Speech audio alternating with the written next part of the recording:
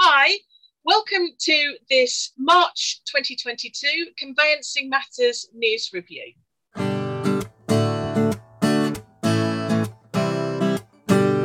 Welcome to Conveyancing Matters with Lorraine and Stu.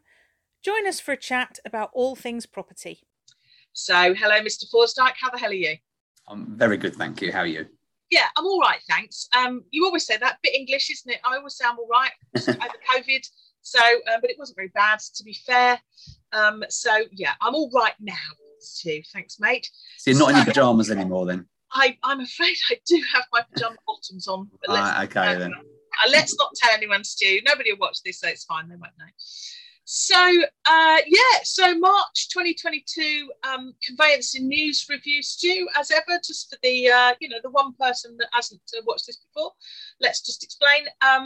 We do a bit of a sort of roundup at the end of each month on things that have interested you and I in the sort of conveyancing arena. I mean, there's always lots going on. So what we're going to do is just sort of pick the things that we think are of particular interest to conveyancers at the coalface too. So we've had a budget since we last had a chat. So what's your view? What's your takeaway on the budget? Well, what was in it? Not a lot, was there, for us? Property lawyers. No, exactly. So I suppose over the last sort of couple of years, with any announcements, we've been at the forefront, haven't we? But not this time. Nothing really in the budget of any note was there. I suppose the only link really maybe into our sphere is probably the cost of living now, with everything going up, and is that going to have an effect on the market? Yeah, I mean, we have talked about this before, haven't we? And our lovely friend Russell Quirk was quite bullish about this, and didn't think it would have an impact. And Russell probably knows more than I do. Well, I mean, Barry, I'm sure, knows more than I do. But I couldn't help thinking, Stu, that sort of later in the year, and I absolutely don't want to talk the market down, but equally I think we have to be realistic about this stuff. I can't help thinking that later in the year, fuel prices are definitely going up. Whether or not that's going to, have a sort of downward impact on the market. I mean, just to sort of pick up on another, sort of property fact, what's come out in the last sort of month or so is the fact that house prices apparently are still high. There was according to the UK House Prices Index from the ONS and the Land Reg, house growth was at 9.6% in January 2022, which is still high. But Stu, are you sort of? I mean, there's also talk, isn't there, about things slowing down. I mean, are you seeing that at the moment at all? No, it's not at all. No, I wonder whether I personally thought the first sort of quarter of this year there would be a bit of a dip. It would be slightly quieter, nothing drastic, but slightly quieter. Don't seem to have seen that in the southeast particularly.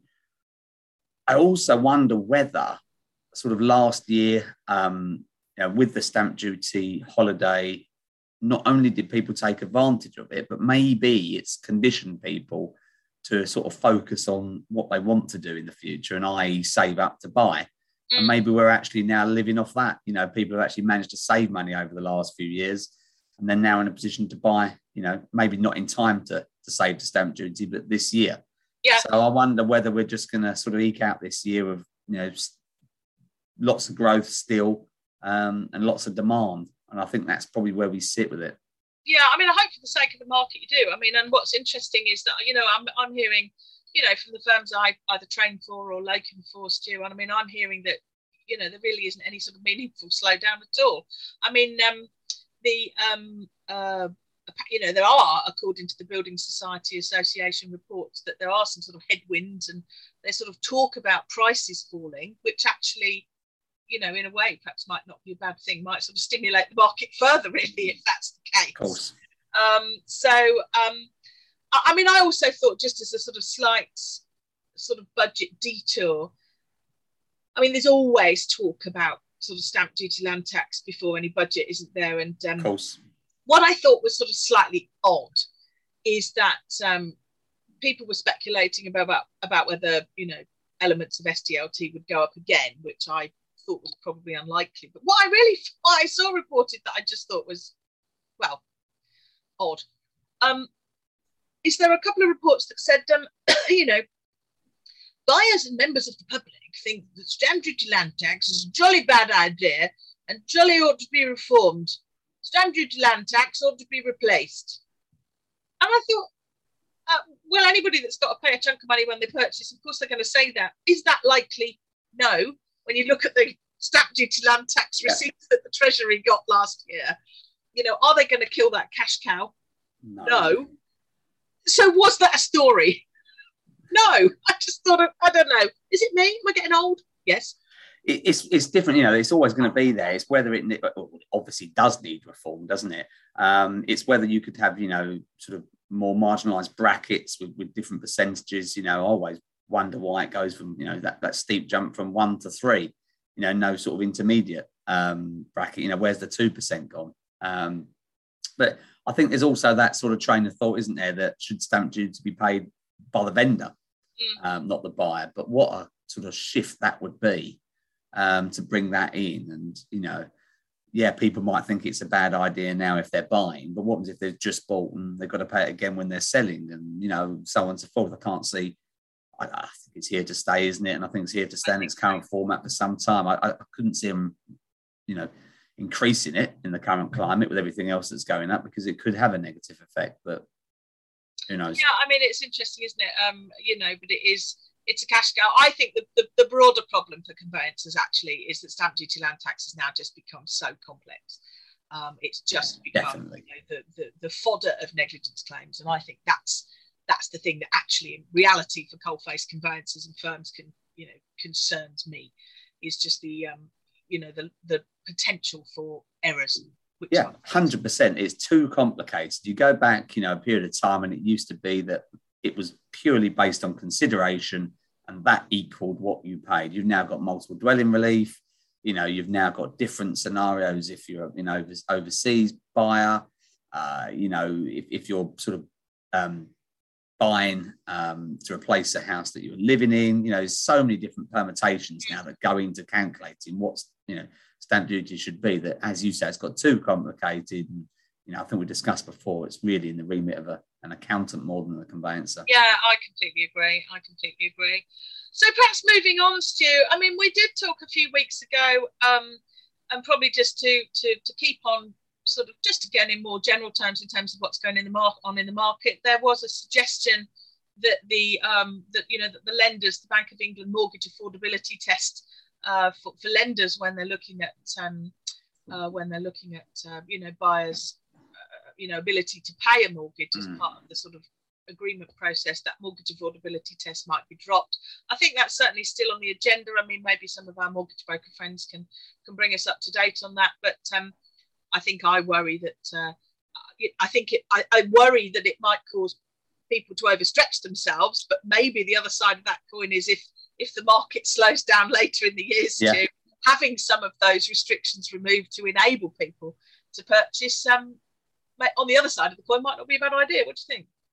Yeah, no, I think you're right. It'd be handy to have something sort of up your sleeve to try and stimulate the market if there was a dip. But again, it just sounds to me like we're going back to sort of that sort of, was it 2007, 2008 era where all of a sudden everything crashed, and a lot of that was to do with the fact that people were sort of overspending or affordability wasn't there, and banks were still lending with their 100% and 110% mortgages.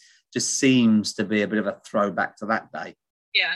I mean, well, maybe to link to another piece of news that came out this month, Stu, the Halifax produced a report, again, perhaps for our sort of agent and sort of letting friends that watch, and the headline from that, Stu, was that, buying apparently is now £1,400 a year cheaper than renting, according to, as I say, a recent, report by the Halifax. But that's not really the point, is it? In real terms, I think. Yeah, I don't see what we can gain from that kind of stat anyway. At the end of the day, I think it's what people want, isn't it? People want to buy; they don't want to rent. If you're paying a very high rent, how are you ever going to save for a deposit? Exactly. That's the issue. But again, it's all about demand, isn't it? I think the demand for rental properties is there. That's the key, and of course that means the rents organically then become higher, don't they? Yeah, Exactly. So what else have you seen in the sort of news this month, Stu, that's caught your eye for our conveyancer friends? Well, maybe one of the bigger ones, but obvious, was probably the inflation rising. You know, we sort of touched on it earlier, didn't we? But it's a 30-year, is it a 30-year high? Yeah. We're talking now 6.2%. So, you know, going back to the cost of living, you know, if there is a potential for a market dip, you know, you would think, wouldn't you, that, you know, the cost of living at the moment with the fuel prices, oil, stuff like that, it's, you know, it's getting to a point where it's not insignificant. I think we discussed before that, you know, various rises, you know, maybe wouldn't have an impact, but it's you know, it's getting heavy out there now, isn't it? You know, the cost of fuel now is really expensive, isn't it? So I think, you know, with your sort of energy bills going up and whatnot, you know, it could have a material effect at some point later this year. Yeah, I mean, I think people will get out their prams about interest rates creeping up, but I think we do need to remember that interest rates have now crept up to 0.75%, but of course that is still less than 1% in terms of bank, you know, the interest rates, and I do think we need to just be quite careful about that and keep hold of that. I mean, again, I don't want to keep saying we've said before, but nobody, you know, very few people working in the conveyancing sphere now, Stu, will remember when interest rates were 15%. Yeah. I mean, one tiny thing that I think is particularly relevant for conveyancers that they need to look out for is in fact the Law Society's interest rate that we obviously quote in our contract, the contract rate of interest. That's the penalty rate of interest that applies in the event of late completion. Lots of people, instead of putting perhaps 4 or 5% above Barclays base rate or whatever, will quote the Law Society's rate. Well, if ever you do have a late completion, and perhaps if the market tightens up a bit, you're going to get more of them. Always go to the Law Society's. If you just Google Law Society's interest rate, it will take you to the sort of table of those interest rates, the Law Society's interest rate over the years, and always make sure you're applying the correct rate, because as rates are creeping up, the Law Society's interest rate similarly will creep up. So do just watch out for that. It's one of those tiny points, but if you're calculating the contract rate on something for late completion, you want to be applying the correct percentage, which is. Are you one of those, Lorraine, that knocks the percentage back? You see 5% in there, do you knock it back to 4%? In the grand scheme of things, when we do that, are we doing it out of a matter of habit, or? I think, to be fair, 4 or 5%. I've always said to people on my training courses is acceptable, and I wouldn't get, particularly with interest rates so low, I wouldn't get particularly aerated about it. Particularly, quite frankly, if I had very little else to say, I've got to say it's not something I would get overly aerated about, Stu. But if I'm making a point. I can't say I've never done it, mate. Let's put it like that. Can't say I've never knocked it back. It always makes me laugh when I see something, there's a middle name missing or something significant, yes. But they've still spotted the 5% and made it 4%. And I think, in the grand scheme of things, when the proverbial is hitting the fan. Do you resist that? Do you resist that amendment? Hell, that's yes. what I want to know. Are you there with your Viking helmet and your Viking stick, saying no, I'm gonna defend my 5% contract rate? I think to myself, in the grand scheme of things, when that client's not moving and all the proverbials flying around, I'm really not sure that the 5 or the 4% is going to come into play. No, exactly. On 3 days, late completion. Yeah. I have to say, there was a chat because I mean, there's nothing more irritating than a pedant, is there, Stu? But of course, there's nothing more irritating than a pedant who's correct. And there used to be this gentleman practicing on the East Coast somewhere in the days of fax in particular. And as you know, the time for completion in the contract is 2 p.m. But if we all get to sort of 4 p.m. on a Friday and everybody's where they should be, we all sort of take a big sigh of relief. 5 p.m. probably these days. We all breathe a sigh of relief and think, thank goodness, that's a Friday over.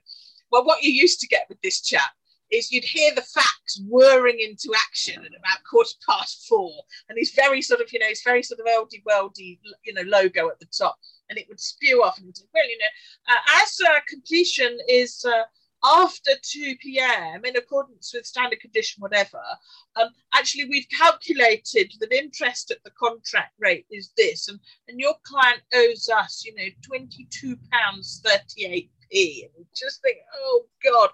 But of course, actually, the annoying thing, of course, is that he was right. And that's what I mean about this. Nothing more annoying than a pedant who's right. But yeah. I did in fairness, in practice, Stu always used to think, my goodness me, this gentleman just doesn't have quite enough to do. Yeah. But it's interesting, when we talk about times in contracts, how many people sort of really look at those, especially where there's a chain? Yeah, they don't. And I often see these contracts, I think, hang on a minute, you know, I bet that's not been looked at or, you know, taken into account on the actual day. I suppose the difficulty isn't on the day, and it's a hard one to explain to a client, isn't it? That, you know, there is a contractual time that completion must take place by, but actually you've probably got a 50-50 chance that it will be. It might go on longer than that. We can't actually tell you. But as I say, if you're all just where you need to be by 5 p.m, consider it a win. You're okay, yeah. Yeah, exactly. Anyway, so what else? Conveyancing timeframes, of course. I mean, you know, mention it because it's been a bit of news. Haven't improved at all. So the amount of time that transactions are taking has been reported, and as we've just mentioned, of course, we're, you know, still busy on that. But Stu, you know, one important point I would come back to, as I say, for our lovely conveyancing friends, is, you know, the very topical, important issue of the sanctions. So, yeah. Stu, you know, do you want to mention a bit about that? Yeah, well, it's obviously something that's not going away and is going to grow and grow, isn't it? We've obviously done a chat on this before. So if anyone's listening or watching today and hasn't seen one of our previous videos, please do go back and take a peek, because we do sort of cover this quite in depth, don't we? In terms of sort of how it's going to affect us now and in the future, and what checks we should all be doing. But yeah, it's I suppose to be, you know, to kind of sort of average phrase, it's getting worse, isn't it? The numbers are going to go up, and therefore the importance of identifying this on the ID checks that we do has never been more prevalent, has it? Yeah, exactly. And again, for those that don't know, you know, sanctions is almost a sort of, you know, a side road really off, you know, or a subheading of your broad sort of AML, your anti-money laundering issues really. But, you know, it is fast moving. The government is updating the sanctions list. You've got to make sure you're not acting for people on it. You've got to make sure you know where money's coming from, particularly, you know, Russian money, quite frankly. The government added a further sort of 64 people to the sanctions list just this last week. And actually, I'm pleased to say, Stu, you did mention the chat that we did only a couple of weeks ago on this, and we did do a handout to sort of supplement the chat, which is on the Conveyancing Matters website. We'll, you know, stick the link to that chat on this video. But actually, the nice thing, because the handout's got quite a lot of contact details and, you know, other useful information on it, and actually quite a few people have said, oh, thanks very much for the handout, you know, it was really helpful, la la la la la. So, you know, that's nice. It's nice that it's helping people in practice, which of course was the point. So what else do you want to mention, Stu? What else have we got? Trying to think now. Hit me with something. I'm running out of content. Well, again, probably allied to that, just a sort of watch this space for conveyancers, really, Stu. The Economic Crime Act got the royal assent, meaning that it's kind of on the statute books, but it's not all in force yet. And really, you know, jury's out. The idea is, again, that this is, you know, supposed to be, you know, another part of the sort of government's sort of trying to, well, frankly, many would say probably close the door after the horse has bolted, really, in terms of us finding out where money's coming from, particularly looking behind the veil of limited companies, beneficial owners, all of that sort of thing. Some of that's going to be retrospective, so I think that will be difficult for firms. So that's a real watch this space. So if I was saying to conveyancers, I don't think we know the extent to which it's going to impact on what we do every day yet. But if I was going to advise conveyancers to keep an eye on anything and the Economic Crime Act coming in and the impact on our due diligence, I would say very much keep an eye on that, I've got to say, because I think I just think the jury's out on the extent to which it's going to impact on us, but it's clearly going to, is the reality. And of course, the dreaded old ground rent scenario. We've, you know, talked about this before, but The Leasehold Reform Ground Rent Act 2022, that's also got royal assent, Stu, but it's not all in force yet. So again, that's another real watch this space. Watch this space, that's it. Yeah. Again, going to reduce ground rents to a peppercorn on basically, new leases. But of course, Stu, it doesn't deal with the millions of existing leases that are already. Well, that's the problem. A lot of the new leases now we don't have to worry about, because I think a lot of developers and landlords and sellers are acclimatized to this issue, aren't they? Yeah. So the problem are the ones that are in existence already. Yeah, I think, and also what some commentators have said, which I think is a very good point, actually, isn't it? Is that even in the same sort of block, you could essentially get a sort of two-tier approach to leases, some of which have been sold off, which do have ground rents, perhaps of some substance, and then the sort of next tranche that don't, that have been with commencement dates after the date of the act, and so you could almost get a sort of two-tier market for for essentially flats in the same block, really, because those that got the ground rent provisions, sellers might feel they've got to sort of decrease the price of them to actually sell the properties, which is a very bizarre but probably quite likely sort of side effect, really, of the act. So that's another one really to keep an eye on, I would say. Couple of other tiny things, really, but I think just relevant to sort of point our colleagues to the Land Reg's updated Practice Guide 65, in case anyone's interested, on rent charges, the dreaded old rent charges.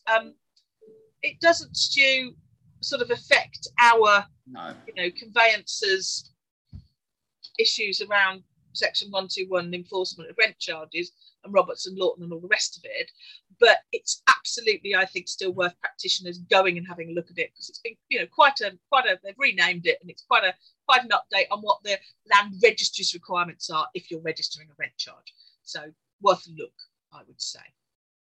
And also, while we're on with the Land Reg, again, a sort of tiny but I think sort of significant one for a few, so you don't get your your registrations rejected. They've also updated Practice Guide 6. So, it's one of these little tiny sort of esoteric points, Stu, but if a document appointing personal representatives was obtained outside the UK, obviously conferring authority on the PRs to sell a property, for example, that's not acceptable to the Land Reg unless it's been resealed by a court in the UK. So maybe a tiny point, but nonetheless one that's worth looking at. One. Yeah. Because again, if we can avoid stubbing our toe on these tiny things and getting our registration out, then so much the better, really. So anything else you want to mention, Stu, or do we? No, I think that's it, really, isn't it? I think we sort of summed up March in a quick whirlwind. Yeah, exactly. Well, Stu, lovely to chat as ever. Hopefully anybody that hasn't subscribed will be doing so. I can do my rubbish pointing either down here or up here, down here. And I still have my pajama bottoms on. So I'll see you really soon, Stu. You take care now. Yeah, take care, Lorraine. See ya. Bye.